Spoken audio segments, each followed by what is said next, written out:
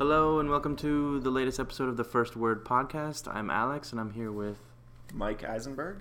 And today we are recording a special episode doing both a little bit of a Sundance recap and more importantly, a Black Mirror discussion about the latest season that everyone is talking about. Just a quick note regarding recording. Mike lives in Chicago, and there may or may not be a train noise you hear in the background. There may be. We're right next to a train, and we just wanted to acknowledge this up front. But if you hear something, that's what's going on, and we do our best to minimize it. But that's all. I hope you still enjoy the show. Anyway, the reason why we're saying this is because if, for some reason, you hear the train noise, and you're in your car, or you're in your office, and you're like, oh my God, is there a train next to me? There isn't. It's train next to me. Oh, there it is. There it is.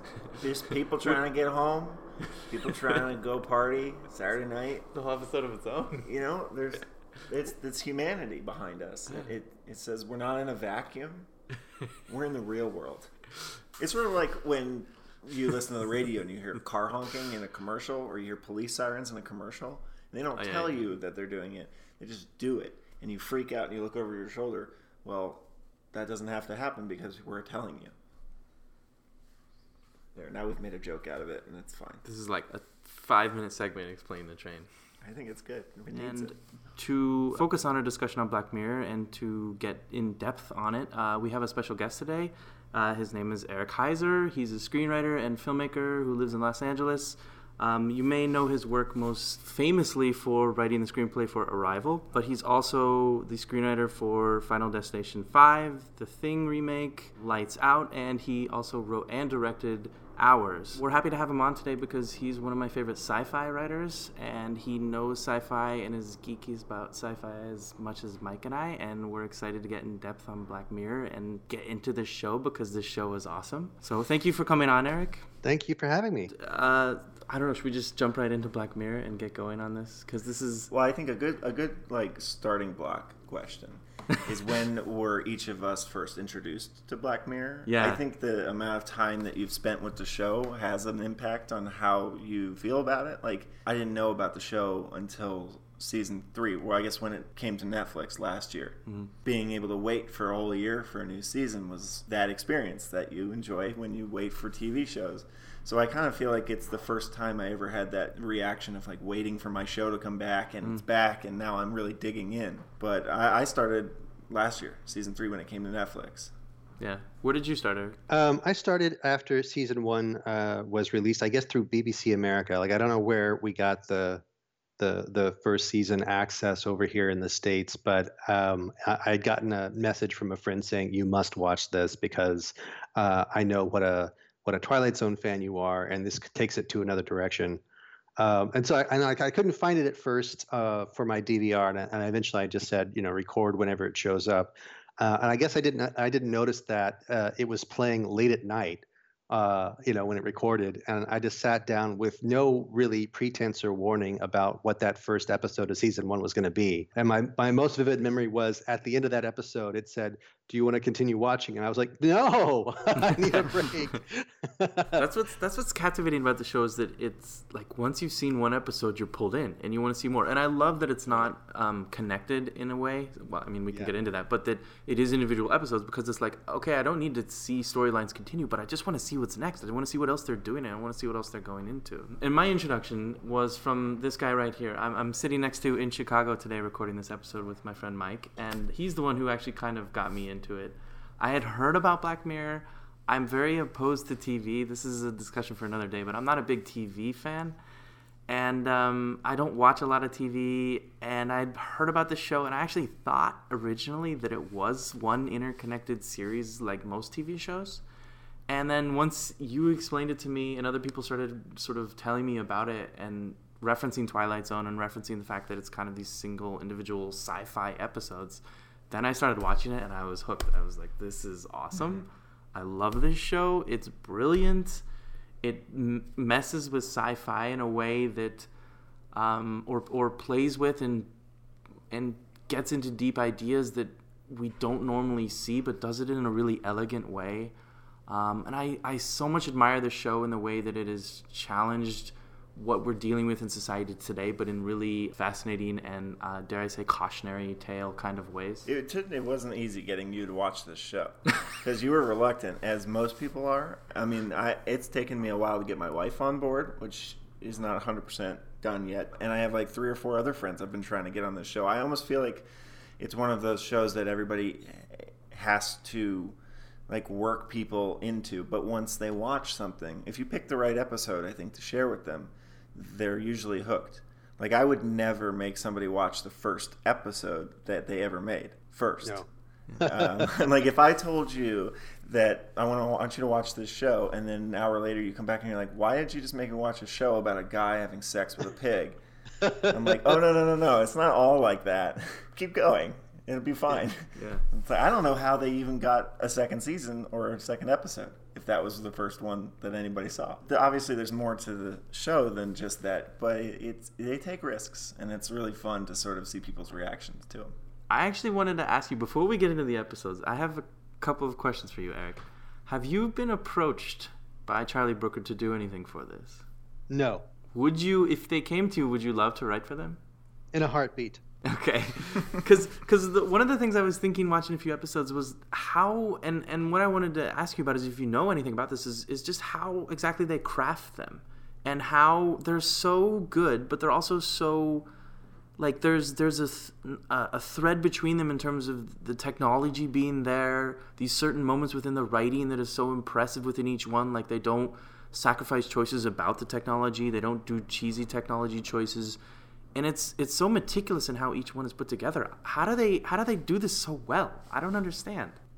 From my limited understanding, and I don't know if this changes or evolves at all from season to season, but at some point in time, Charlie had reached out to get something similar to a writer's room, where it was basically people that would come up with concepts or ideas of a cautionary tale for technology, and pitched out or wrote up little story arena documents or treatments for those kind of things. And then Charlie would sort of adopt those children and find the ones that he loved the most or found the things that he connected with, and he would go off and he would script the episode himself based on those early story ideas. And I don't know if how much truth there is to that or how long that process was put in place. But I think I could believe that. I could buy into that, considering how they all feel of the same piece, but they also have disparate POVs and they have different ways into stories about technology. Yeah, that's what I love about it, is they have so much diverse filmmakers, especially in this most recent season, and yet they still feel connected in a way. And I mean, when you see the final episode, there is that connection, but there's still something to them, like you said, that makes them feel all part of one connected kind of thing, just not only in terms of the story content, but the quality as well, which really stands out about this series. You mentioned something I want to bring up when we were watching Archangel, and the point where she plugs in her pad when she takes it out later, and you really love this moment. And I was like, those are the moments where I wonder, is like Brooker on set making sure that happens, or is that Jodie Foster? Or like, how do they make sure those moments are there? Because they're tiny touches that actually make a bigger difference in terms of the technology being so legit and real. Well, and just to clarify, the conversation we had was, I got really excited because when later in the episode of Archangel, and I'm presuming people know at this point we're going to be spoiling these episodes, so yes. If you haven't watched Black Mirror and you're listening, you should just stop, watch Black Mirror, and come back. But there's a moment late in Archangel where she goes back into the boxes, finds the device, and instead of, which almost always happens, the character just turns it on. She grabs a charger. Yeah, I was like, thank you. It's just a really easy thing to add to the moment.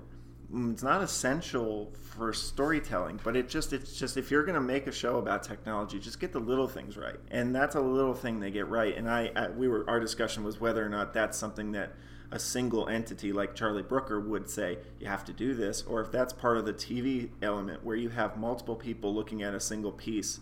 It's not just one writer, one director, one vision. It's a lot of people working together to see the little things. I think Brooker does an amazing job of communicating what's important to him, not only in the script but also in conversations about it and in production. And some directors can really take to that like a duck to water. Like they understand what he's after, and then they can take that ball and run with it. Like I had the pleasure of having a meeting with David Slade, where I spent most of that meeting, instead of talking about what I was supposed to, asking him about Metalhead. And he said because he understood where Booker was coming from and he wanted to be as legit as possible, he took all of the like the POV shots of the robot, the dog robot, and it made sure they were rendered through an Xbox to give it much more of a sort of a basic kind of like compressed feel. This makes me want to ask a question to really start getting into the episodes. Is there one particular, this is for all of us, is there one particular episode that you really love the most out of all of them? This season or all seasons? I would love to say like, all what's seasons. What's the one episode, if you had to introduce somebody to the show, you would do? That's a different question. Your favorite. Okay, yeah, I do think. No, your personal favorite. Your personal favorite. Yeah.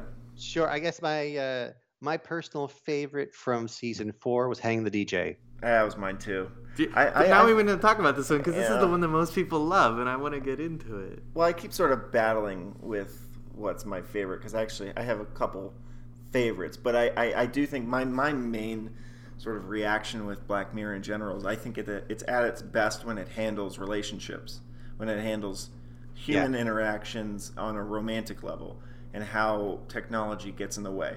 And season 1 did a really good job of it with the entire history of you. And season 2 did it through White Christmas in a sort of a roundabout way, but also with Be Right Back. Yeah. Obviously, San Junipero handled it. And it just seems like at its best, that is where technology has the ripest opportunity to cause conflict. I would say, though, that like I'm a process fetishist. So like any narrative, any film or TV episode that dives deep into the process of how technology affects this, that, or the other, that really hits the sweet spot for me. So Crocodile is a very close second because of that. I'm glad you like Crocodile because it's before I watched it, everyone was controversially saying it was such a bad episode, and I watched it and I really like it. Yeah, there's a lot going on and I think the complaints come from her character being so over the top and like brutal, and especially in the final like 10 minutes. Yeah. But the technology, especially how it's never discussed, it just sort of is there, and you see it worked. Working through the process of the insurance woman, like that's such a cool thing that they work into it. And then of course the final moment and the twist with the guinea pig is like. So this is where you know when you see John Hillcoat is the director that you might get a little bit intense.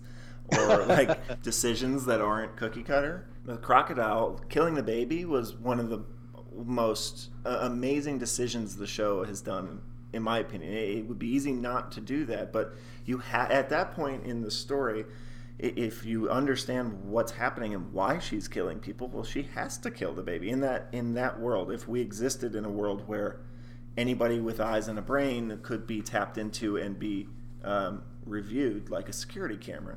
It's just, but then you get that fist pump moment. It's just so almost cathartic. Fist pump for killing the baby? No. Sorry, I'm not done. The when they zoom in on the guinea pig. Oh, okay, yeah. And you're like, oh shit, they're gonna mine the guinea pig's vision. But my only question in her character was how, not easily, but how much she let the insurance woman finally come in. Because if she knows all this and she's so careful about not letting her vision get through, it was the most clear thing that as soon as she looks into her mind, she's of course gonna see the other people or her other murder of the guy. I found that pretty easy considering how many people think that they can outsmart a lie detector test. They can sit down and they're like, okay, I can do this. I just got to focus. And of course, it's like the old classic of don't look at the elephant in the room. There was something I think in the vision and the way they sort of showed on the screen that probably took me out of it a bit, because it wasn't clear in the mind where like me, I'm thinking of 3 things at once, but her like it was like just a dam burst and it all just came out. But I still like that moment. And the cinematography in that episode is incredible. Oh, yeah. That was my first introduction to that actress, too, who I've now seen in multiple places over the last year. And it's funny because I saw Battle of the Sexes after I saw Crocodile. Oh, wow. Okay. She plays such a very... We got to clarify. Andrea Riseborough. Sorry. She plays a very different character in Battle of the Sexes.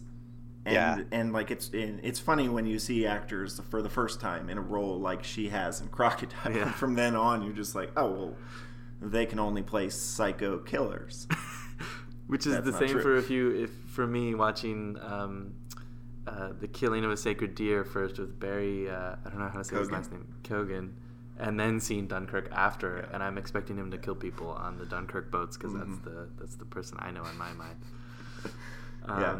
Well, and we've sort of jumped into the sort of tip of the tongue thoughts, and for the sake of maybe looking at each episode, we can. Do you want to maybe go back to the first episode, do it in order, and of course we can just delete this if we just want to keep talking. But like, no, because what I told Mike earlier is that there's going to be something we get into in a thread with one of them that I really want to explore. But we can start with Callister. Yeah, I don't want to ever stop a good train of thought. Yeah. But it might be interesting to go episode by episode when possible, and go with USS Callister first. Yeah, let's do that. I just derailed the train. No, that's fine. Okay, so then you go ahead, Alex.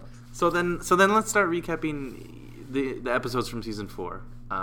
Which came out, I think, at the end of December. So it's been about a month or so since this has been out. And I'm glad that Netflix, this isn't a show that needs to be week per week, even though that's fascinating. But I'm glad that they sort of just dump everything because, especially with Black Mirror, I'm excited to watch all of them and see what each one has to offer. And then, of course, by the time we get to discussion on Black Museum, that's a very interesting... The ideas it presents in the grand scheme of the show is a whole different discussion. But with Callister, is it USS Callister? I think it's called. Yes, please, USS Callister. This show was also one of the most talked about for this season, and I think that's just because the most common thing I heard before I watched it was that it was like fanfic gone wild, which it is, but it also... The one thing I want to say, I really love the episode. I think it's a great example of referencing the original series Star Trek perfectly. The performances are great from the whole cast. The twists it has when it sort of you start to realize what's really going on in the world, like the mind fuck of you have the characters in the game being real themselves, but they're not the real people from the real world is a good challenge for writing, for executing on that. But I thought the biggest twist to me that I thought was interesting was when they revealed that they don't have any anatomy. Because when everyone is saying this is fanfic on wild, I thought this is going to be the most extensive length of where it goes, but it doesn't, and it provides a more like emotional suffering twist, which is still just as vile and crazy from this guy. The way he knocks his crotch, I can't get that out of my head still. That's the funniest thing. Yeah. I also like this episode is one of the only that is sort of really references other external sci-fi. I like the fact that they lean into that and they use the same sort of base technology, the communicator, the transporter, the way that the ship is built, the design of the bridge and all of that, talking about like, synonyms for warp drive or impulse power. They managed it all. I had a bump on this episode. I got to tell you, like having watched them pay so much attention to the detail of technology and just trying to extrapolate something that was currently available. They got super hand wavy at the idea that a strand of DNA contains all our memories and our consciousness. Because this wasn't a case of exactly reconfiguring someone in the digital world as they were from the DNA. He obviously has carte blanche to manipulate them, to remove their genitals, to turn them into monsters, or whatever it is he wants to do. So really, the only thing they're getting from the DNA is the consciousness and the memories of someone instead of some sort of biological information. And that's the one thing that really DNA doesn't give you. So I kept wondering what was really going on. I thought there was going to be another reveal that showed the limitations of that technology and what he was really doing. I guess I had assumed that perhaps it was just part of the technology at the time that he had somehow been able to glean that just by meeting the people. But that it played with my mind in a way where I guess I probably gave into it too much because I thought, oh, hey, this is Black Mirror and they're doing something cool. But that was the only thing that I questioned about it a little bit. And it made me wonder what's really going on here. I don't know. What I really like about this is how it tackles not necessarily our interaction with technology, which is something that makes the show really great, but tackles how technology allows us to handle real life. The gaming side of things, right? The way that there's a whole society of people in the world who can't handle reality and spend a lot of time in a world that they can create or can be somebody else in. And it was all about that. And that concept is so deep and scary too if you think about other human beings' lives being on the line. And there's obviously there's like that Minecraft or Second Life kind of idea behind, creating a world and living however you want to in it. But, it combines a lot of those ideas. The things that made The Sims so popular, the things that made Second Life a thing. But taking it to the next extreme to say this guy is just kind of a loner, is quiet, he doesn't have a great personality, but he wants to interact with people, he wants to have friends, but nobody takes him seriously. So he creates this world in which you would think he would give them genitals and would take advantage of them in this world where there's no consequences. You would think that he would just have friends. They would all be friends with him. I loved the ending and what happens to him, but I think it raises a really interesting question of whether or not he deserves to die because he stole a lollipop and stole a strand of hair and made a fake world where he can be a terrible person. Well, I think his social dysfunction is that he didn't know how to connect with people or be social with other people unless it was from a place of complete power on his end. In his mind, it would be complete safety. He needed that reassurance that he wouldn't be, rejected even casually in a social environment. And I guess that tapped into the kind of toxic fandom that Charlie Brooker has spoken about before. I'm also not like a huge Star Trek guy. And not that I don't like it. I just have never made the commitment to watch the original shows. I love the movies, the new movies and whatnot, but like a lot of stuff probably flew over my head that I know from just my general pop culture knowledge of Star Trek. Depending on how much you bring with you and your knowledge of that there's even more to really love. Do you guys want to jump into Archangel next? Yeah, let's do it. Archangel, I enjoyed it. I think it's very clearly an episode about parenting, obviously. And question, are any of us here parents? No. Okay. Because I feel like it would be different to watch it from that perspective. Yes. But also, what I really enjoyed about this particular episode is the way it goes to the lengths it needs to go. For example, like in the first 20 minutes before you start to see her grow up, I was like, oh, I hope they show her what happens when they grow up, and she's been censored. And it's definitely an episode about censorship. It's definitely the most cautionary tale, I think, out of every one of them in terms of a real life reference, in terms of like, well, this is what happens. And I really like where it goes. I love the direction on this. I think there's a nice light touch to the characters. Not light, but like appreciative for what they're going through and what they're doing, and deep understanding for this that she puts into it in a way that it's not hitting you over the head. And I don't know. I really enjoy it, and I also enjoy the whole technology with the pad. It's like it has everything, it does everything, it works. It's but it needs to be charged.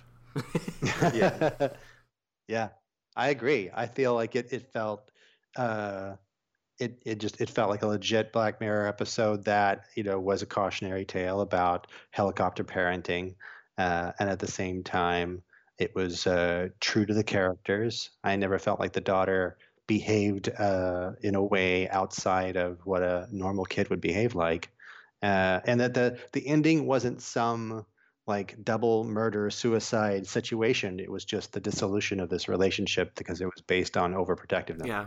And you know what, I was thinking the ending would have been great if it had come fully full circle and presented this idea that and it touches upon this but not enough, is that the mom almost worried that she doesn't want her daughter to turn out like her, but it doesn't say that enough. But then it would have been great if the first shot cycled all the way back to her daughter having a baby, like the show starts out, and almost saying like, look, this is how she turned out, even though you tried to prevent her not from doing that. But there's enough of like, she runs off, she's on her own, and like you said, the relationship has fallen apart, and it's a very dark ending, but it's also a very hits home the point that this kind of helicopter parenting, over censorship, of over filtering, to use their literal term, is not going to work. And I thought that was a very strong reference, almost like, that's what I say, if I was a parent, I would have mixed emotions on this. I don't know how I'd feel. I'd be like, well, but she needs some censorship, but no. Like what was Brooker really trying to say here? How much did he really want us to take that away from this? One of the great outs that I think the show takes sometimes is the banning of technologies within the world that it lives in. There's not always a 100% commitment to that technology being adopted by people. The show makes a very clear assessment of how society would react to something like this. Yes, we would instinctively want to buy it, but once the regulatory boards got a sense of how safe these things really were, ethically and physically, they would shut them down every time. And the show handles that and then allows the characters to extend beyond that, which then adds a sense of danger that I think is really actually important, because if we just assume that everybody else is using it, then we start to wonder, well, then why is this case suddenly going awry? Which I think is it's always been fascinating to me with the show. One other thing that I really took away from this episode was the addiction to knowledge. Yeah. And it goes to both sides. The mother is addicted to the knowledge of what's going on at all given times with her daughter, and that's completely understandable. I mean, I have a dog. I don't have a daughter or a son. I have a dog, and I put trackers on him all the time. I mean, I want to see where he's at. I want to know how much he slept today. I mean, it's dumb stuff, but to some extent, this is how we feel when we're a parent of some kind, whatever it is.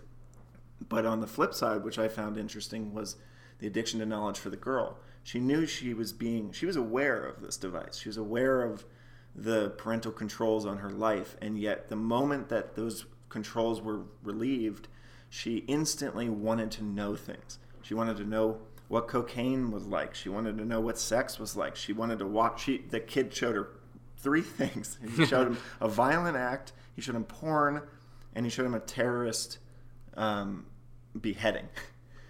I mean, and that's really interesting. That's a reflection of society today, though. Exactly, that's what you don't want is. us to drink, so I want to try what alcohol is. Mm-hmm. But this makes you wonder if that's really good or not. That's why the dad character was the best written character that episode, my opinion.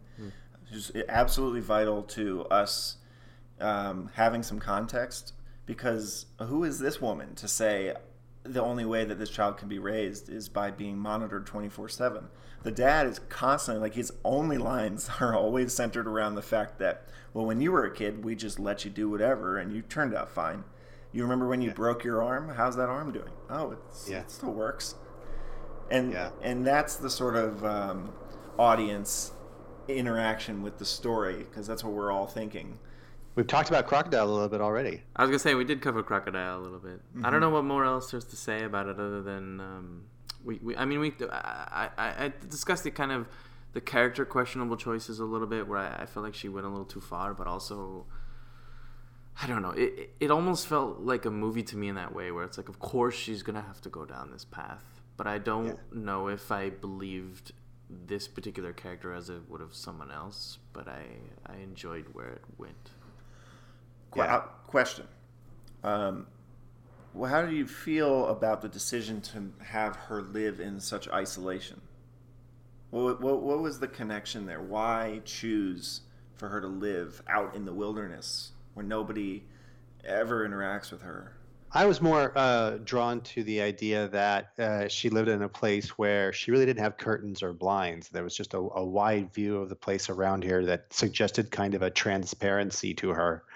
And that it was an interesting juxtaposition to the fact that she was trying to hide something. It was very clearly a glass house, as yes. much as anything. Yeah, that episode throws you a few curveballs. You just don't quite know where it's going to go. And every time it goes there, I'm like, damn, jeez, she is ruthless. And yet, I totally believe the technology, and of course I think there's a natural comparison to Minority Report and how we would react to technology that allows us to do a better job at policing, and whether or not it's frankly ethical, or whether or not somebody deserves to be punished for something that they saw but didn't report. I mean, there's a lot of layers to the whole policing side of things. Yeah. And you mentioned before, but the ending is so perfect, like a redemption where you're like, yes, the guinea pig saves all.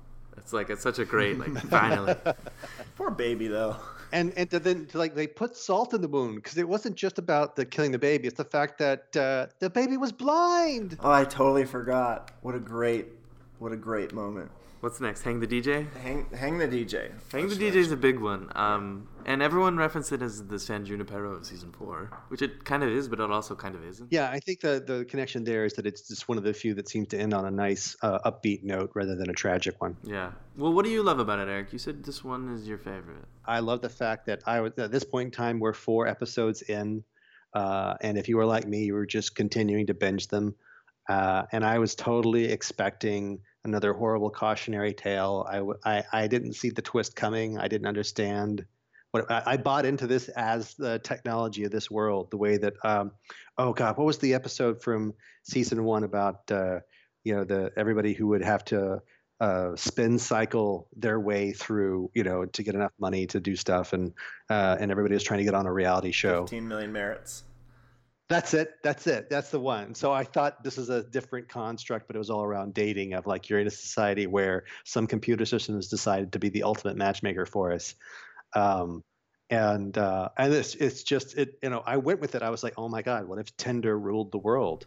Yeah, that's actually the reference I thought is, like, basically this is the extrapolation of what if Tinder was a complicated algorithm on that. And one of the things, and I'd be curious to hear what your take on this is that the moment where it reveals it's all simulation and goes, like, sucks back into their single device that they had on them at the end, is that I was thinking that this is something, the 1,000 simulations it just did is something that happened instantaneously, in a way that a computer now can do 1,000 simulations instantly, and that it wasn't really them playing things out over 50 years of time or whatever it was. It was an instant calculation, and it was just shown for the sake of our viewing in a timeline. Does that make sense? Yes, absolutely. Yeah, it gets unpacked for us as humans to digest at a reasonable rate versus the instantaneous calculation. Yeah. As much as I agree with you, I like the idea better that the first simulation has been sitting in an empty space for years and years, waiting for 1,000 simulations to be completed. Yes, but they then later on they would have met all the other hundreds of them, and they would have all become friends within this world. Yeah. That works too. There was another thing I wanted to discuss, which was the CGI in this episode, which was not nearly as impressive as it has been in other Black Mirror episodes. Personally, I don't see this as a mistake. I have seen this episode now 5 times, so this is a problem. I think I've overthought it, but honestly, I just don't think the show is lazy in any way. There's no mistakes that are made. And when you look at the episode as a whole, and there are scenes where the CGI or the, just sort of the design is not always that great. And I think the reason why is because this world that we're watching, it does not exist to look realistic. It's not the Inception architect story. It doesn't have to trick the person. Correct. They're just focused on each other, on the people, and on the things around them. So for the environment to be imperfect and not to be super polished, I think was an intentional decision, and one other reason why at the very end, when it sort of evaporates, it's kind of outdated effects. I think that was intentional. This is changing from what you said, but I want to say this episode really hit me in a way where I felt this is so real, it's like making me sick. Because within a relationship sense, I was like, oh, this is so real. Like, there's this great moment in it where it shows her going off on the 36-hour hookups, like, over and over and over, and that montage of sequences and her going through it. But what I love about it is it isn't her showing her being satisfied with it and happy, which is probably the real world reference. It's this idea of she's like dissatisfied with it, which is the realistic, the deep realistic aspect of what we're really feeling, even though we don't want to admit it. And of course, it's in the context of the world, the simulation world. But just so much of this episode hit me, probably even more than San Junipero, where I'm just like, oh man, this is right. And they know they want to be together, but they can't be because of this freaking app. But of course, there's that sweet ending, which I think pulls it all together. Yeah. You know, I do think it brings up a really important idea about relationships and the path that we take, and whether or not we are in control of our own destiny. And without getting into religion, actually talking about fate and whether or not everything happens for a reason, which the computer says and frustrates the characters because in real life we hate that answer. But totally. But if you dissect the answer and you get to watch it in real time, you're like, oh, okay, the reason why it went from 5 years to 20 hours is because he broke a promise. If you had kept your promise, if you could know how long every relationship you were ever in was going to last, how would you handle it? What would you dwell on? What would, 5 years even was kind of a letdown for me. I was sad when that happened. We knew that she wasn't the one for him because they weren't matched up as the one at that point. But to see 5 years, I was like, oh shit! Like they should be together for longer than that. 5 years is okay, but like these two are supposed to be together forever. Yeah, exactly. And I think that was ultimately what he was fighting. He was struggling with the idea that there was already an arbitrary terminus to this relationship that determined basically that when they would have to part ways versus the power of choice for themselves. Obviously he didn't want to part ways with her ever. On a separate note, one thing I was very impressed by was the attention to detail on production design and wardrobe choices, color especially. Yes. This is one of the reasons why I've watched the episodes so many times. I've paid so much attention to color choices. The blue, there's a lot of focus on yellow, blue, red, lots of primary colors, and every scene, the wardrobes are all sort of working together. I noticed the necklace that the women wear is always the same, except for once, which is during the scene when he reveals that he looked at the expiration date. And I don't know, I would love to pick the brain of the production designer or the people behind those decisions, because there was a lot of thought that went into it, and it's very subliminal, but it says a lot about the fact that world was constructed and that those are not real people. It was really, really pretty cool to continue to inspect as you watch it over and over and over again. I want to bring us into Metalhead. All right. Because every time I think about Metalhead, I love it more and more and more and more and more. And I would probably say Hang the DJ and Black Museum are more favorite episodes than Metalhead to me. But I get I don't know what it is that I get out of Metalhead, but I just love it. And the dog is great. It's the dog, man. It's so terrifying. It is easily the scariest episode they've ever done. And I found Playtest to be kind of scary, but it was designed as a horror episode, I mean, true. This was terrifying because of the way it was done. Minimal dialogue, black and white, not a lot going on, just a strict survival story. And I like how the dog is like threatening without being threatening. It's just this like cute little thing that's like gonna kill you. Yeah, like a cicada that can murder you. It's also the size of a dog and can shoot and put a knife in its hand. It's terrifying. It is. Yeah.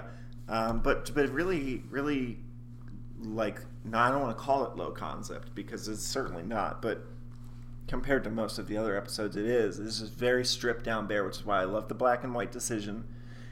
Sometimes I think filmmakers do it because they don't like the way that it looks in color. but I think this time it was very clearly like super high contrast, high shutter speed, designed to make you somewhat uncomfortable and to make your senses hone in on just the one piece, which is, will she survive?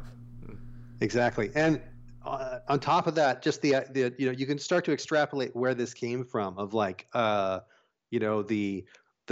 way that Amazon warehouses just start cropping up and then start serving on whatever it is that we want to buy. It turns into like sort of the online answer to the Walmarts or the other mega stores of the world.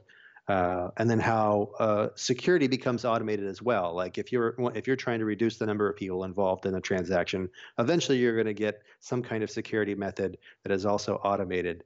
And you can almost hear the salesman saying like, well, if you want to upgrade to a military solution where it'll hunt people down that trespass on your property and try to steal, I mean, that's still legal.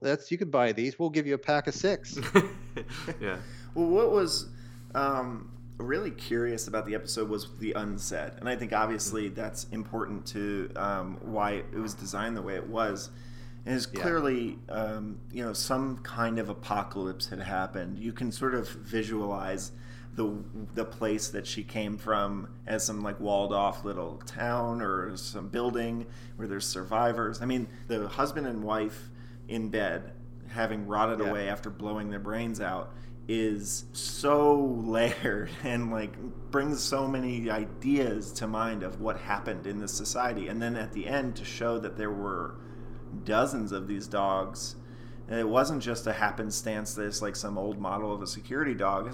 These things are like roaming. And why? It makes this way more than just what happens in the episode. You can actually have a discussion coming up with your own theories of what was going on outside of the story. Yeah. Eric, you just actually changed my mind, because my complaint was going to be that the ending, when you reveal what's in the box, I was a little like, oh, okay, teddy bears, right? Like, not that amazing. But the way you just put it within the Amazon context completely changed my mind. And that it's because it's as simple as that. It's as simple as like, oh, hey, this is actually, she just wanted something basic, and this is how warehouses would be in the Black Mirror future. Mm-hmm. And it's I don't know. Now I'm okay. Thank you. Now it's a moment. No. And like I don't know how, like it wasn't that easy to tell, but this is the one that I've not watched multiple times, and there are certain telltale bits in the aisles and in the way that the shelving is built and organized that suggests to me that it is actually in one of these automated warehouses. It's one where some kind of robotic piece comes and grabs materials, and there are actually no people there, which just made it even creepier to me. Yeah, I didn't even think about it like that. Now I get to watch it again. Probably the easiest one to rewatch too, because it is so bare bones and it is so straightforward in terms of the action of it. And I will say, I want one of these dogs. I mean, I don't want it to attack anyone, but I want one to like just have on my shelf. They're so cool. I think that's a terrible idea. That's a terrible idea. Hang in there, Mike. We don't lose you. And dropping some meta knowledge, Maxine Peake, who plays the lead in it, is actually she's a playwright in real life, and she's written and performed a number of really compelling plays that are kind of socialist in their philosophy. They're anti-capitalism, and so going in with that knowledge of like you have someone who is very much fighting a system here that in real life she believes in her bones of like we have to stay away from this kind of future. Well, the last episode of the season, Black Museum, which I think brings a whole new discussion to bear, which is how Black Mirror has become self-aware, and it's been there in the lining of the show, because a lot of the technology is very clearly designed to work within the same universe.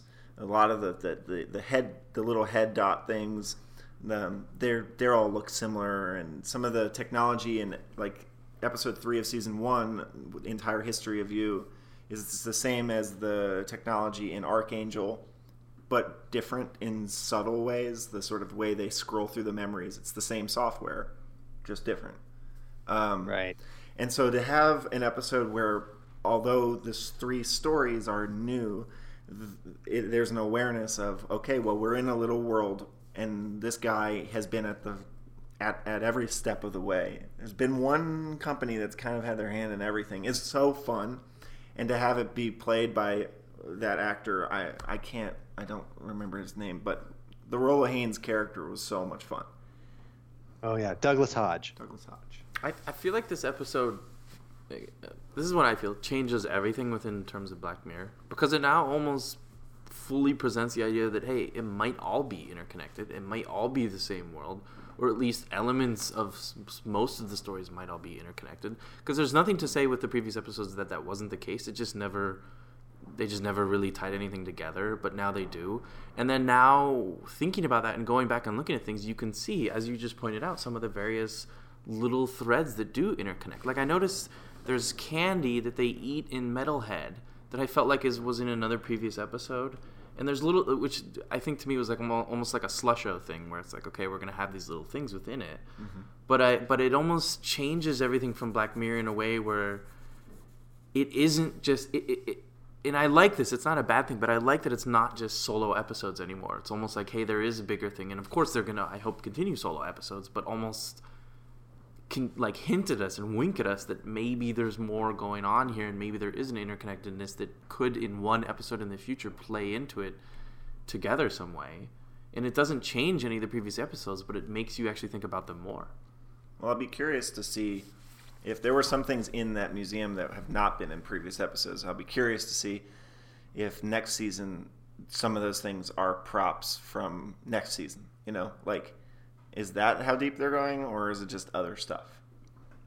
That's like Kevin Feige level of planning. Mm-hmm. Well, hey, we live in the Marvel universe, don't we? They got to play on that.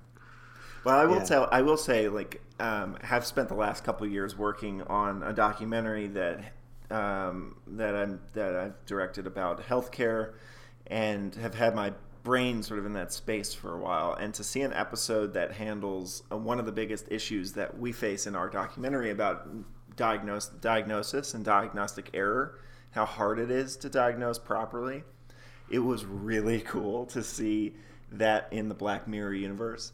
And of course, it took a turn for the worse for the characters, and that's what Black Mirror does, but it was so realistic while being completely unrealistic, which is the fun of it all. I just thought, what an interesting idea. And I had been wondering, are we going to get back into the healthcare sector with this show? Because San Junipero touched it very lightly. That was a really cool concept to me. Doctors being able to feel what a patient feels without experiencing the actual problem. That is a really smart thing to come up with. I'm glad they did that. The ideas in this one are just so fascinating, wrapped around such a fun story with the main girl. I don't remember her name either, but with her just with like messing with things. I wished her thread tied into something bigger too. But it's really cool to watch an episode that is not where the ending changes the whole beginning without it being a massive twist. I mean, it's somewhat of a twist. But when you finish the episode, when I finished the first time, I instantly scrolled back to the beginning because her reaction when she gets out of the car and looks at the museum is like, mm-hmm. I love that line. Right? I love she delivered that. It's so great once you know the context. And when she goes around and sees the car and looks up, and the camera pan or tilt implies that she's looking at the sign that says Black Museum, but in fact she was looking at the air conditioner that she was about to hack.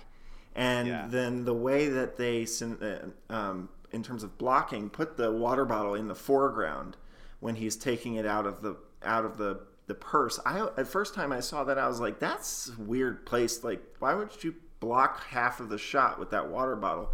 Then he chugs the water bottle. I'm like, something with this water.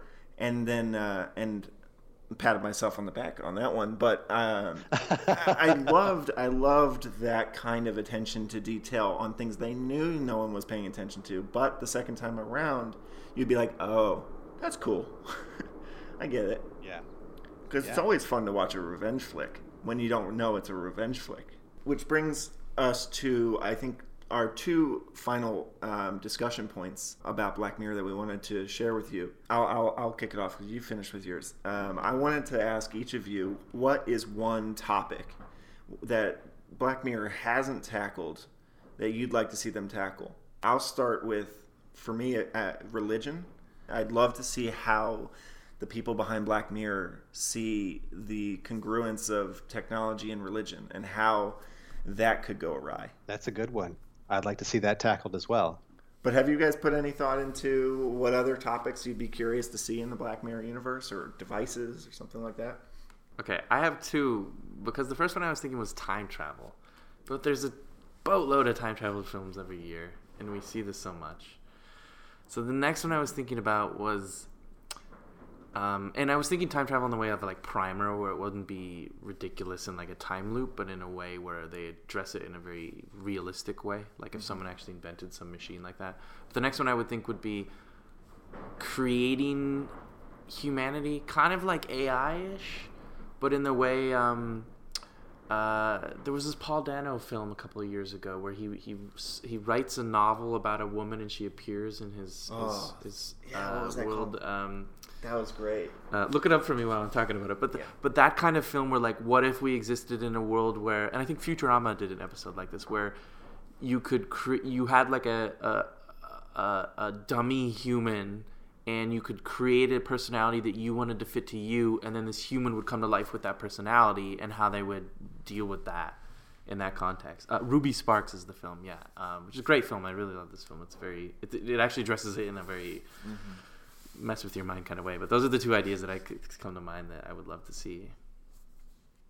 Yeah, that's a good one. I fell in love with this film, Advantageous. It's directed by Jennifer Fang, and it really deals with like the new population gets to a place where achievement and competition is so fierce for anybody in life to like try and secure and maintain a job, to get anywhere in school, to get into the right school, and it gave you a really intense feeling of like, oh God, would I be able to survive in the future if I am up against, if it's such a high bar for success, to get anywhere, and success really ends up being survival.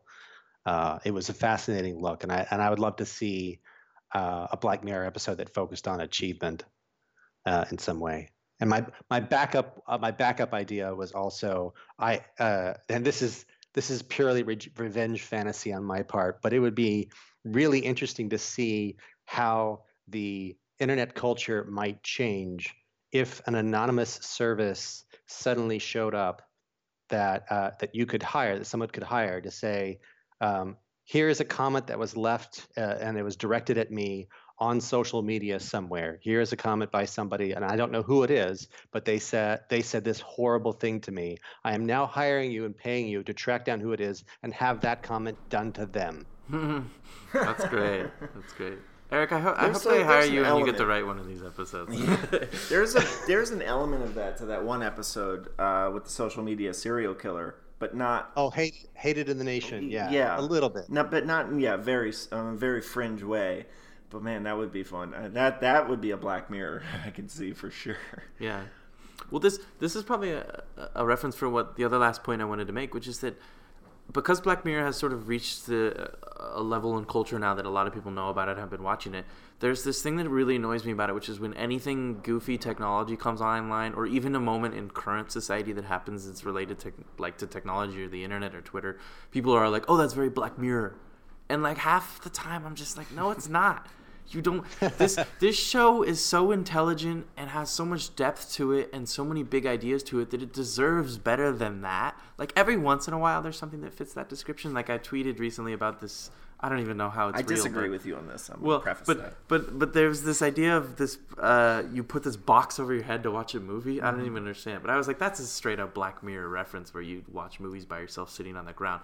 But also just this. Well, my point is that I just hate. Well, I know it's not, but I just. Maybe I'm doing what I am complaining about, but I just don't like how people demean the show by saying everything now is Black Mirror-esque, when if you actually watch the show, which maybe these people haven't, there's so much more nuance to what's going on, and we deserve better references. And most importantly, and I'm gonna get serious here, there's so much cautionary references in Black Mirror that I think we should actually consider for real and be like, look, this is what's gonna happen if we let social media get out of hand. We're gonna let it ruin our lives, and we need to prevent ourselves from doing that. There's so much, and that's what I like about what Charlie Brooker has been doing with this, is that it's almost forcing us, at least if you really care about what you're watching, to reflect on our own choices and our own lives and our own society in a way where we need to take the lessons he's teaching us from these episodes and consider them and take them to heart and think about it, and not just view it as pure entertainment, but like there's more to it. This isn't just pure entertainment. There's so much more to them. Nosedive did that to me. They don't all catch me deep down. Some of it's just entertainment for me, even though I understand the message. Nosedive really actually has stayed in my consciousness because it is just too real with the way we handle social media and our expectations and what we want people to do with our posts and shit like that. I mean, it's really real, and I know what you mean. You're absolutely right. I mean, it's nice to see that the show has penetrated the sort of social conversation to a point where it's now like the Xerox of for copying. There's a word, once you've hit it, people start using your thing as the term for all things in that space. And anything technology that's kind of scary is now Black Mirror, especially when you see like a robot doing a backflip. People are like, oh shit, Black Mirror, we're all going to die. Right? No, probably not. The robot doing a backflip is not as terrifying as you feel like it is because you saw Black Mirror. But I guess if we're all aware of it, then Skynet won't take over, and that's a good thing. Now we don't have to rely on Steven Spielberg to protect us from what lie ahead. We can watch Black Mirror. Trust in Spielberg. Spielberg is a visionary. Let's not forget that. But we have more context now for what could go wrong with technology through Black Mirror, which is pretty cool. It is. Do you have any final thoughts on the whole series and anything like that, Eric? Well, I can just say that I am grateful that it hasn't ever gone the way of AI being sort of the end of humanity. That so many doomsday stories talks about how if AI ever gets really smart, it'll kill us all off. I'd run into an article written by Ted Chiang that attacked that head on and said, let's dispense with that myth. Let's stop talking about the idea that AI is going to be the one that kills us off with some hypothetical of like, if its job is just to do X and to be the best at doing X, then eventually it's going to salt the earth and slaughter all of us in order to do X as best as possible. Because Ted says nowhere in computer programming or machine learning do you, or even a more complex AI, do you get to that kind of philosophy. The only place you find that is in sociopathic capitalists, is in people who are fine to completely devastate the planet and murder a bunch of people if it means it makes them more money. So I guess the lesson here is don't let a sociopathic capitalist learn code. Correct. That's right.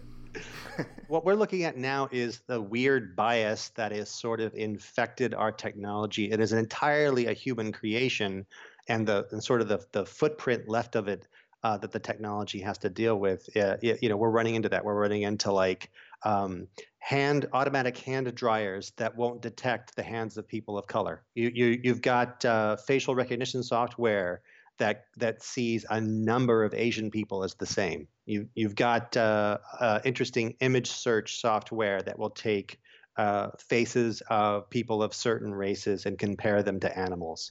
When you talk about electronic health records, which have revolutionized medicine, but also allow the room for human error because we don't know how to use a click down properly. Like every piece of technology introduces a new challenge. It's never going to perfect something because it's only going to create a new challenge or a new problem that we have to face. Exactly. This is why I love the sci-fi genre, is the way it addresses modern issues in a really fascinating way. And I think we're in such a beautiful era of modern sci-fi that, I mean, thanks to Star Wars and Star Trek and everything, but with all of these great films and great TV series that are really challenging modern society and what we're going through now, and approaching it and questioning it and examining it. And I love it so much because I'm a sci-fi nerd, but also just because it is so deep and so impressive what they think about and what they make these days, and how much entertainment can really make us look at ourselves. Yeah. Like a film like Arrival did that very well, I must say.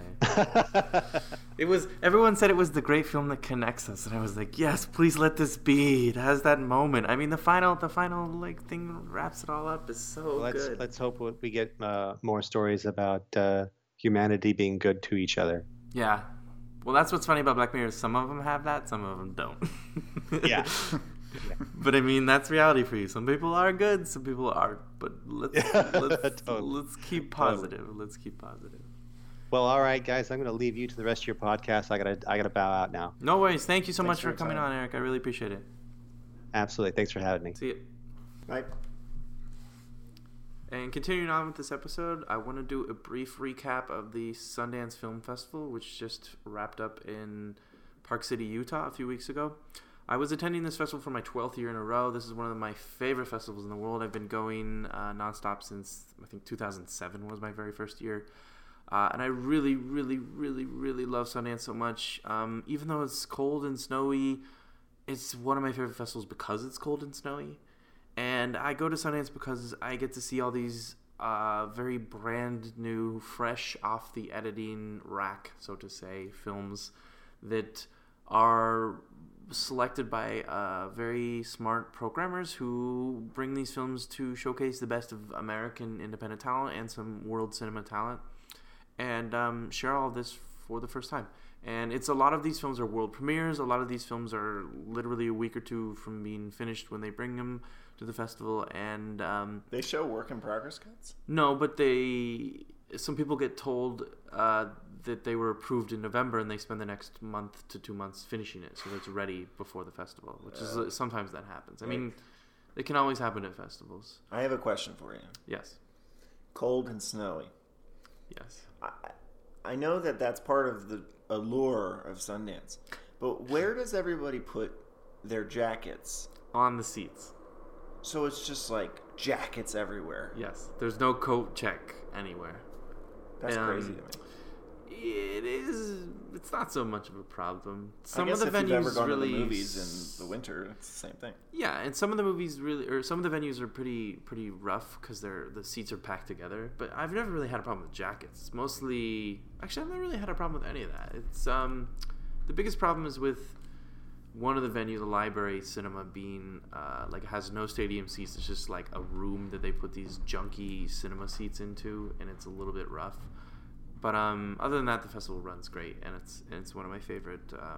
It's also great to just catch up with all my friends, all my film critic friends who go there, and the other important thing for me about going to the festival is being able to see films before they've been picked up, which means there's nothing that can clue you into what this film is going to be about. I walk into a film where all I know is the title. I've seen maybe one photo and read a brief synopsis, and I know the cast, and that's it. You have no idea what's going to happen. You have no idea how it's going to play out. Of course, this means it could be terrible, but generally, I enjoy most of what I see, and I appreciate it because it's usually something really original or challenging or interesting.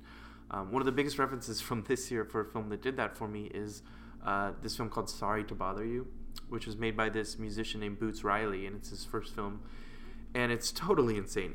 You've probably heard about it because it's one of the buzziest films from Sundance this year because it's just this like nuts, off the charts, ridiculous. Like they try everything, but in a fun way kind of film because it's about a kid played by Lakeith Stanfield. Get Out, right? Huh? He's in Get Out. Right? He's in Short Term 12. He's in a bunch of good stuff. He's one of my favorite actors. He plays this kid from Oakland who takes this telemarketing job and then suddenly works up the ranks because he realizes he can use his white voice, and then things get crazy when he works up the chain. And there's segments that are Michel Gondry inspired where the sets move and change. There's Office Space-esque comedy and weird things happening. It's got a little bit of that Mike Judge in it. And then there's also There's also these crazy, I don't even know how to describe them. There's a part to it where these creatures, that's as much as I'll say, appear, and you're just like, what the fuck is going on? It's insane. And it's so crazy and so cool. And it's not, the film's a little rough because he's a first-time filmmaker, so it's got a little bit of sloppiness to it. But I didn't mind it because it's so original and so out there and so just balls to the wall crazy that I love this film for being that way, even though it's not my favorite film of the festival. So Sundance is just a fun time. It's also exhausting. At this film festival I saw 38 films in 10 days, which means that one day I saw 6 films in one day. Most of the time I'm seeing 3 or 4 in one day. I'm very committed. Since this is my 12th festival, I know everything. You should be committed. Well, I'm committed to doing nothing except going to films. You should be committed to it, like an asylum. That's a lot. That's too many movies. I'm a film lover. You come. No, just because Are those all in theater, or do you see screeners? I saw 4 screeners, which is including the 38. No, so in total 42 films. Wow. In 10 days, which is it's for those of you who haven't been to a film festival. The thing that I reference is that, of course, you're not going to remember everything, but the things you do remember are the films that matter. And the films that stick to you in some way because you've seen 5 films in one day, those are the ones that stand out for whatever reason. And, of course, every film critic will admit, even though not often publicly, that their experience watching a film at a festival is different than if they were to be watching it at home or out of the context of a festival, which always happens to me when there's something I love at a festival and then I watch it again at home when it's out on home entertainment, and it's just like it doesn't either live up to it or it's a completely different experience. Is there an example?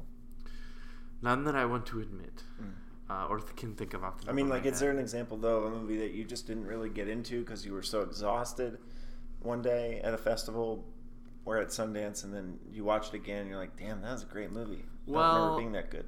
I can't remember, but one I would say that would happen is Mudbound. I saw Mudbound last year on the 9th day of the festival, and I realized that if I had probably sat down and watched it out of the context of the festival, properly rested, I probably would have appreciated it more, like you did when we talked about it on our top 10. I watched it on an airplane, so but nonetheless you loved it though. Yes. Did you really watch it on an airplane? I really did, but then I watched it again on my TV when I got home.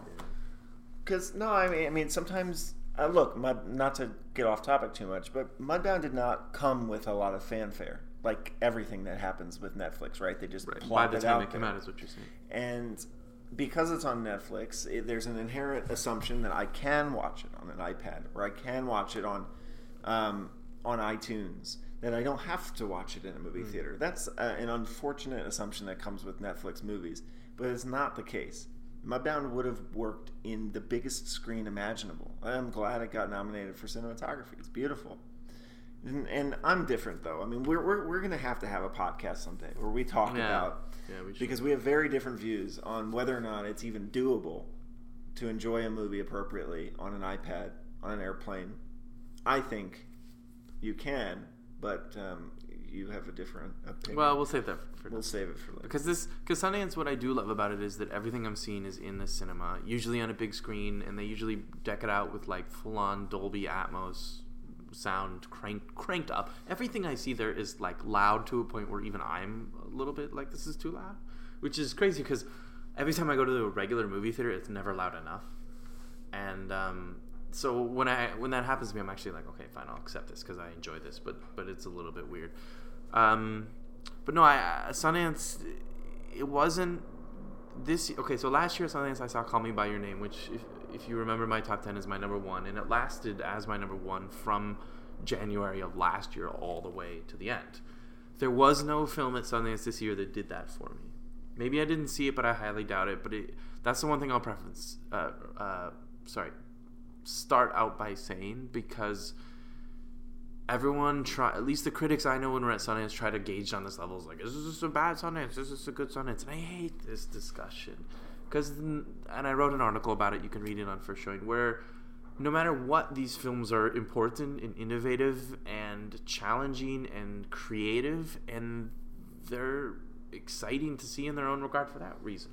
Even if they're not the best of the year, there's something impressive about them. For example, as I was talking about Sorry to Bother You, it's got some problems. But you know what? It's such a creative, cool, original film that it's great to have it there and see it there and to then give it a life after Sundance. Was last year was Sundance when Birth of a Nation got bought for so much money? That was 2 years ago. Okay. That's the thing about Sundance. Like, sometimes there's a big newsworthy headline about a movie getting bought for a ton of money. Never is it usually the movie that does well, right? Like, I hate that though. I think Sundance is a very interesting place to learn about movies because you watched 42 movies. Mm-hmm. How many of those movies do you think the average moviegoer is going to engage with this year? Like 2. Right? The average moviegoer. And I hope people have engaged with more, but the average. Yeah. Yet Sundance is, without question, the premier place to show your movie in the American festivals.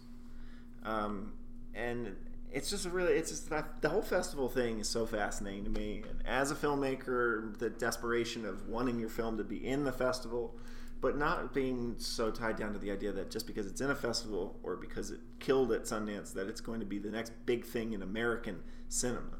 Yeah. It's just a really interesting dichotomy, I guess, looking at how it works.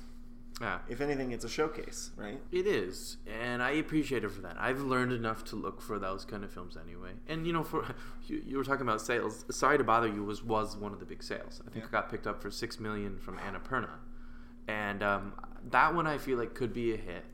And I don't want to measure films by does it make its money back? Blah blah blah blah blah. These are all headlines. I want the film to just be seen. I want people to take an interest in it. And of course you measure being seen by how much money it makes, but also when it hits home entertainment, that also matters, and we never really see those numbers anyway. But I want to talk about some of my other really big favorites of the festival, the films that I really loved. And I already wrote an article about it, but I just want to recap them. And if you have any questions about them, please ask or contact me and ask me if I've seen something. My list of 42 is online. But my number one was Assassination Nation, which is this midnight film, and it's the context of it is about this town, Salem, Massachusetts, and these 4 girls. It's set in modern times. These 4 high school girls in this town are the center of the story, and basically what happens is that this hacker starts putting out people's entire online digital histories, like everything, photos, messages, everything, browser history, and lets it disrupt the town. And it's not just simple comedy, social commentary on this. It's this the script is one of the smartest scripts of the festival, which is crazy because I was not expecting this. And then the filmmaking is incredibly impressive for this kind of small indie film. There's this amazing 10-minute tracking shot. The cinematographer is this Hungarian cinematographer, and he's so damn good. And the way the film plays out, I think it's almost 2 hours, is this just incredibly engaging and entertaining and at times totally crazy example of that kind of social media online story being taken to the full intelligent length of what you could do with that, with this really vibrant cast of 4 women. One of them is a transgender actress, and she's great because they play it in a way where she's just there, there's no question, she's just part of this girl's crew, and it's exactly the way it should be. And everyone in it was great, and the final 10 minutes, because it has something to say too. It's not just fun, hey, this is crazy. It's there's actually something being said in this film, and it really gets you, and I loved it. A lot of other people I know flipped for it. It's such a great film. And that one was, I think, the biggest sale at the festival at $10 million from Neon. And I think it has the potential to be a hit, but based on the track record of these films, there's no guarantee of that. Neon's kind of come out of nowhere too. They did I, Tonya. Yeah, they're a good company. One of my other favorite films is The Tale, which is an autobiographical film by Jennifer Fox, which is also one of the most talked about films of the festival. But it's brilliant. It's a very hard film to talk about because it's basically about a story of a woman played by Laura Dern who discovers she's in her 40s and she's a doc filmmaker living in New York. And her mom discovers this old letter she wrote when she was 13 years old, where she kind of admits in this letter that she was sexually abused.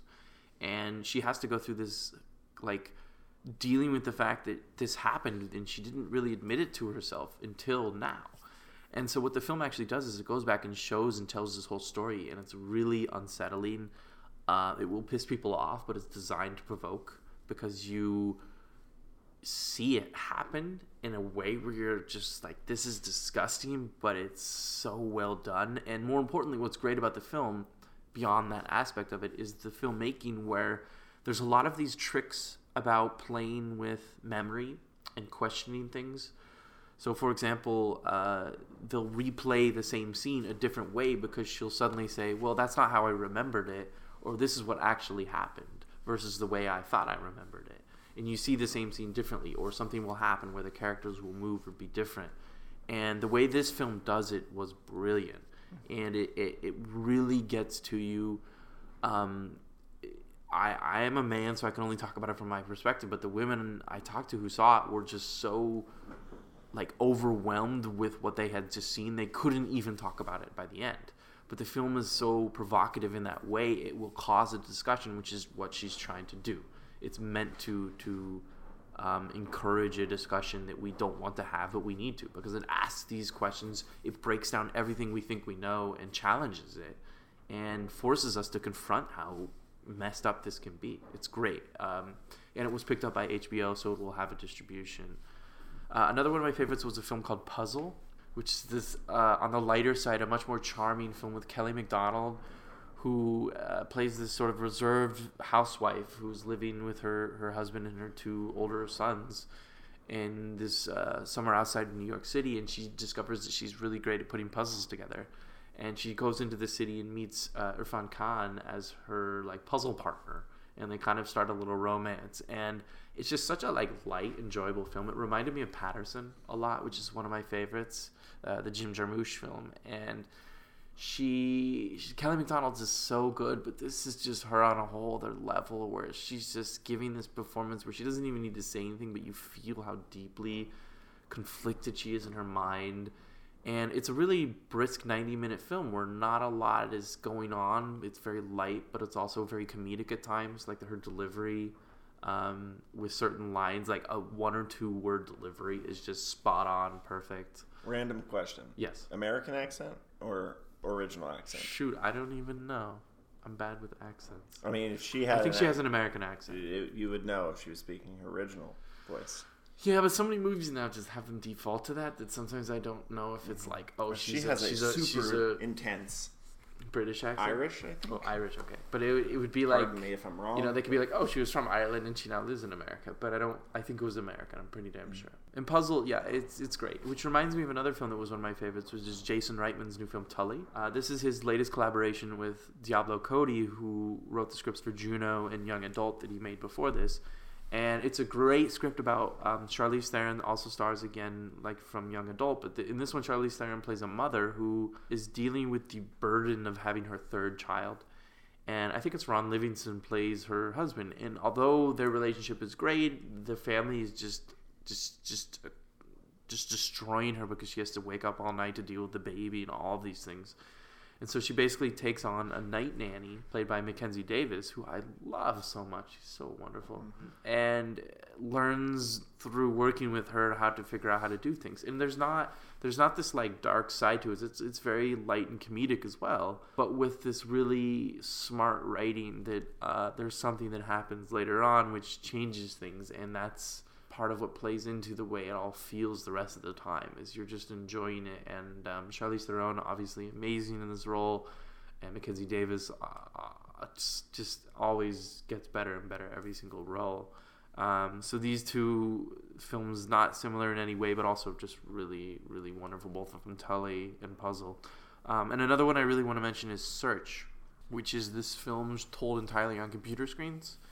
And while this has been done before, I know the film Unfriended is like this. Modern Family did an episode too. Yeah, and there was a short film 5 or 6 years ago called Noah that did this too. So it's not a new concept, but I think what the filmmaker has done with this film, he's a guy named Anish Shaganti, I think is his name. He used to work at Google, so he has this tech background, and he's sort of redefined what's truly possible with this kind of storytelling. It's not just a gimmick. What makes Search different is there's this beautiful emotional core to it, and I don't want to ruin it because it sets it up in the first 10 minutes. It's kind of like up in a way, and basically this plays out throughout the entire film, and then something happens. He has a relationship with his daughter where something happens, and he tries to solve this and figure things out through the computers. And it's just so good. I wasn't just like, hey, this was a good movie. I loved it. I was like, stand up and applaud and giving a standing ovation as soon as it ended kind of experience with this film. And I really think it sort of sets a precedent for what's possible with this kind of computer screen filmmaking. And I know people won't believe me, but until you see it and you see this and realize it, it's that great. And so there's 2 other films I want to mention, 2 documentaries. One of them is the one that a lot of people have heard about, which is Won't You Be My Neighbor?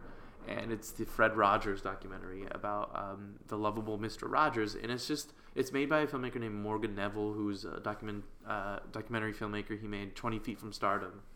And he knows what he's doing. He's a real doc filmmaker who doesn't just present like a chronological telling of Mr. Rogers' life. It's like a deep sort of look at humanity and his questions of, how goodness can change the world and how he learned to talk to children and how much this matters and how important it is. And by the end, you'll be crying because it's not just about what you're seeing, but making you think about how you can be a better person in your life and how that goodness can change the world if you reflect on that and who has helped you live your life better. It's such a beautiful, like, uplifting documentary. And Focus Features has it, so a lot of people will be able to see it. And then the last one, yes? No, I just said nice. Oh, okay. The last one, which we can talk about, is a documentary film called Minding the Gap. And it's made by a filmmaker named Bing Liu. And he filmed his friends and himself. They grew up in this town, Rockford, Illinois. And it's a small town, and he basically was filming them since they were kids. And they're a bunch of skater kids, and the film is about them getting into adulthood. It's coming of age, but it's not really. It's more about coming of adulthood and learning to deal with the challenges that happen when you get to that point and the revelations and realizations you have when you grow up. And there's a central theme where the 3 kids, these 3 male friends, sort of realize that they have a connection between themselves and have to deal with that in life. And it's a tough film, but it's also a really, I use this word a lot, but beautiful film. There's some filmmaking parts of it that are like editing parts of it that just got to me emotionally. Everyone I told to see it, because this is one of them I saw early, also loved it, which was a good sign to me that it wasn't just something I connected with, that he made a film that a lot of people connect to and understand and appreciate. Bing was my assistant camera operator, AC, on my short film that I directed in 2012. I had a lot of respect for him and his approach. I had sort of kept tabs on what he was working on, and as it began to develop, and I saw it was called Minding the Gap, and I saw it was about skateboarding, and I was like, okay, that's interesting, that's cool. And then I started to see more photography from him. I started thinking, this is like a whole big project he's working on. And then suddenly, out of nowhere, an opportunity came up where I could be part of a small test screening of his work in progress cut. Spoiler. What? Spoiler. What's the spoiler? No, it's just funny that it's like, oh, now you're telling us the deep secrets of your alternate life. No, continue on. Continue. You're so uncomfortable now. You're like, whoa. I didn't get what he meant by spoiler. No, okay, then fine. Okay, continue. I got to see a cut late last year that was not really totally finished, and I was blown away by the movie. I mean, just blown away. I love documentaries. I try to watch as many as I can, and it was in like a really small, intimate group. There's just 8 of us, and we watched the movie, and we talked about it after with Bing and his editor, as well as the producer who was there. And we just talked about the movie and talked about all the themes that it was dealing with and some of the approaches editorially that he took. And I knew that there was still going to be work to be done, not because it necessarily needed it, but because you could tell they were still toiling with what to do to make it perfect. A few weeks later, I found out they got into Sundance, and all I've heard is amazing things. Like, I cannot wait to see this movie in its full final form, because I know the people behind it, Kartemquin Films in particular, who's responsible for many of the great documentaries like Hoop Dreams. And they're out here in Chicago, so I have a deep respect for them. A lot of great people behind that film. So having heard you see it, love it, talk to Bing, I've seen him. I mean, they won the jury award for best breakthrough documentary filmmaker. Is that what it's called? Which is great. I mean, he's a great guy, and it's great to see good people succeed. But more importantly, the themes of the movie are going to be very, very tied into what's going on in culture right now with women and with relationships and with toxic masculinity. And it's going to be, I think, a really important documentary. I hope it can carry on this success train ride. Yeah.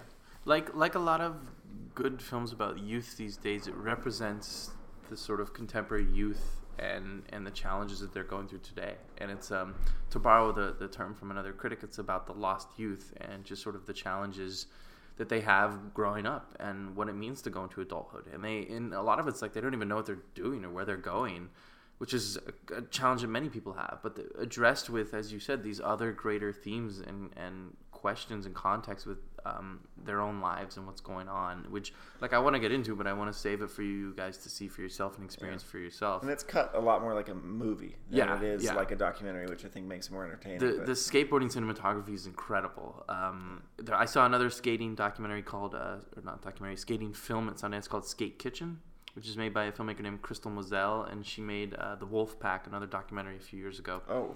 And this is another film about these skater girls from New York City. And her cinematography is fine. It's a lot of handheld. Bing's is like 10 times better, and I hate to make that kind of comparison, but it really is. He comes from a camera background, so yeah. And he operated. I mean, it's his movie. And when you're on a skateboard already, you're on a dolly. So, you get and he has a stabilizer while also on a skateboard. So it's like that floating, and that really adds to it. But also the score, having great music. Yeah. It's gonna be it. I really hope it penetrates the sort of general audiences. It really is entertaining. So yeah, like just a movie to watch. But it's gonna be interesting to see because documentaries are a niche. Yeah, and for a reference, I didn't think I would be this emotional watching skating footage, but you are. There's a sequence in the middle where he cuts one of the characters, Kier. He gets sort of angry and he explains how skateboarding to him is his happy place, basically, like his way of finding relief and getting away from things. And then there's this montage of cuts. This device cures sadness, I think, or something like that. His skateboard has like a message like that. Yeah, exactly. And so there's this montage of cuts where he's just skating around the city, and I was just emotionally affected by this. Just shots of him skating, and I'm like, I get it. I feel what he's trying to say through his skating expression. It's such a there's so many of these kind of cuts and edits in it that make that kind of difference.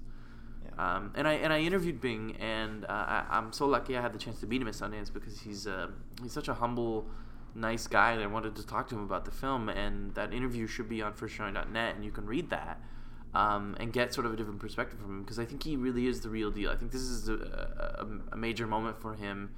And while he admitted to me he's going to make more documentaries, he's not going to get into features, that I'm still just really looking forward to seeing what he does and where he goes from here, while also hoping that people take a chance to see this film. It's hard to get people to see documentaries, but if anything we've said have made you think like, hey, I need to see this, then please, the moment it opens, which is hopefully by the end of the year, see this film. Go spend your money on it. Go to the cinema if it's playing in cinemas, crossing our fingers, and then talk about it and reference it. Documentaries need this kind of support and this help, and there's always Sundance plays an equal amount of documentaries as they do feature films, and it's so hard to get people interested in them, and yet I see so many that I'm just in love with, and I want people to experience on their own and learn something from. There's a lot of great lessons and ideas and discussions and themes in documentaries that go beyond simply here's a presentation and a story about a person. It's much more deeper than that.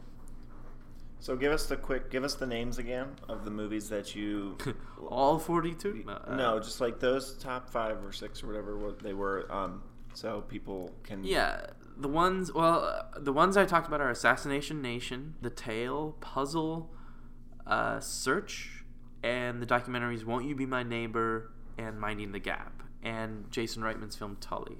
of course, I would recommend more. I really enjoyed the sci-fi film I Think We're Alone Now, Skate Kitchen, as I mentioned, and Sorry to Bother You, as I mentioned. And I loved this film called Hearts Beat Loud, which is this wonderful film about Nick Offerman bonding with his daughter by making a band and playing songs.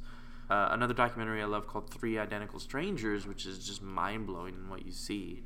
I would also recommend the new film from the Zellner brothers called Damsel, which had Robert Pattinson and Mia Wasikowska in it, and it's sort of a nice play on westerns, and it's a really great modern western called Damsel, which is, the title is a reference to damsel in distress, and Mia Wasikowska flips that on its head, and she's not in distress, let's just say.